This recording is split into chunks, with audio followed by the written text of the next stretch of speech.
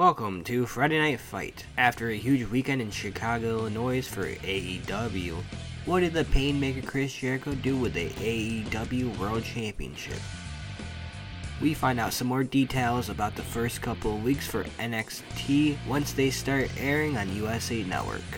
And what was Cody's big announcement yesterday? What was this week's match of the week? All this and more on your September 6th edition of Friday Night Fight. Jericho getting a second chance. Rising backslide. The backslide. No. Oh, shoot it! That's it. That's got to be it. By God, what impact. Was that the knockout moment? What a shot by Jericho. That's got to be it. And it is it. Chris Jericho is the first ever AEW World Champion. Thank you, Chris Jericho. Man, what a battle. The winner of this match and All Elite Wrestling World Champion, Chris Jericho! The man continues to reinvent himself.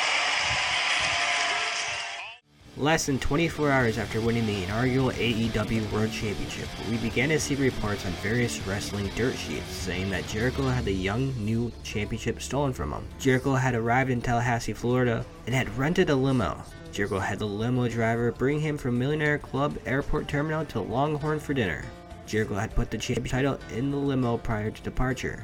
The limo driver would leave and return with no title in the limo. Jericho then called the cops to report his title missing. Missing the title would remain until local Tallahassee man Frank Price would find the title in a bag. Not being a wrestling fan, Price didn't know what it was until he looked online at eBay and realized that people were paying huge money for just replicas. He would soon figure out that the title was actually missing, so he returned the title to the police department. Police would take Price's phone to make sure he was where he said he was. So they checked his location and Price was sent away with his story making sense. We are gathered here today to get it right. Repeat after me.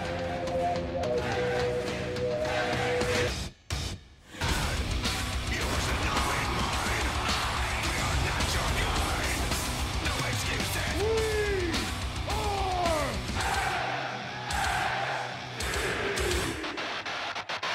NXT premieres live September 18th, 8/7 Central, only on USA. If you thought that NXT was going to USA Network because it was finally time the brand got this deal, it is now apparent that NXT is only there to try to limit AEW's growth. Early on Thursday, WWE announced the first 2 NXT episodes on USA would only be an hour long, with the second hour only being on WWE Network. But beginning October 2nd, the same day AEW is going 2 hours, so is NXT.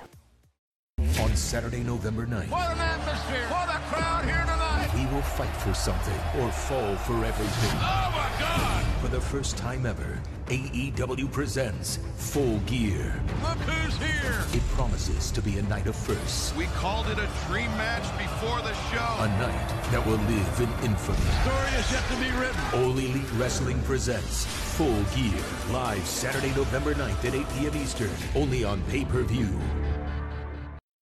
During AEW All Out, AEW announced their next live pay-per-view, Full Gear. On Thursday, Cody would tweet about a huge announcement, and that announcement was on Saturday, November 9th from Royals Farms Arena in Baltimore, Maryland. Jericho will be putting his title on the line against Cody. This match will be joining the match card that also features Jon Moxley vs Kenny Omega, which was supposed to happen at All Out, but wasn't because of Moxley's injury. Back in the old routine. We're back in the old routine. I look forward to the weekend, a match of the week. When we're back in the old routine. This week's match of the week has to come from this weekend's All Out, where we saw 3 hardcore wrestlers, Allen, Havoc, and Janela, in an insane triple threat hardcore match sponsored by Cracker Barrel. Thank you for listening to your the Bizard Show's Friday Night Fight.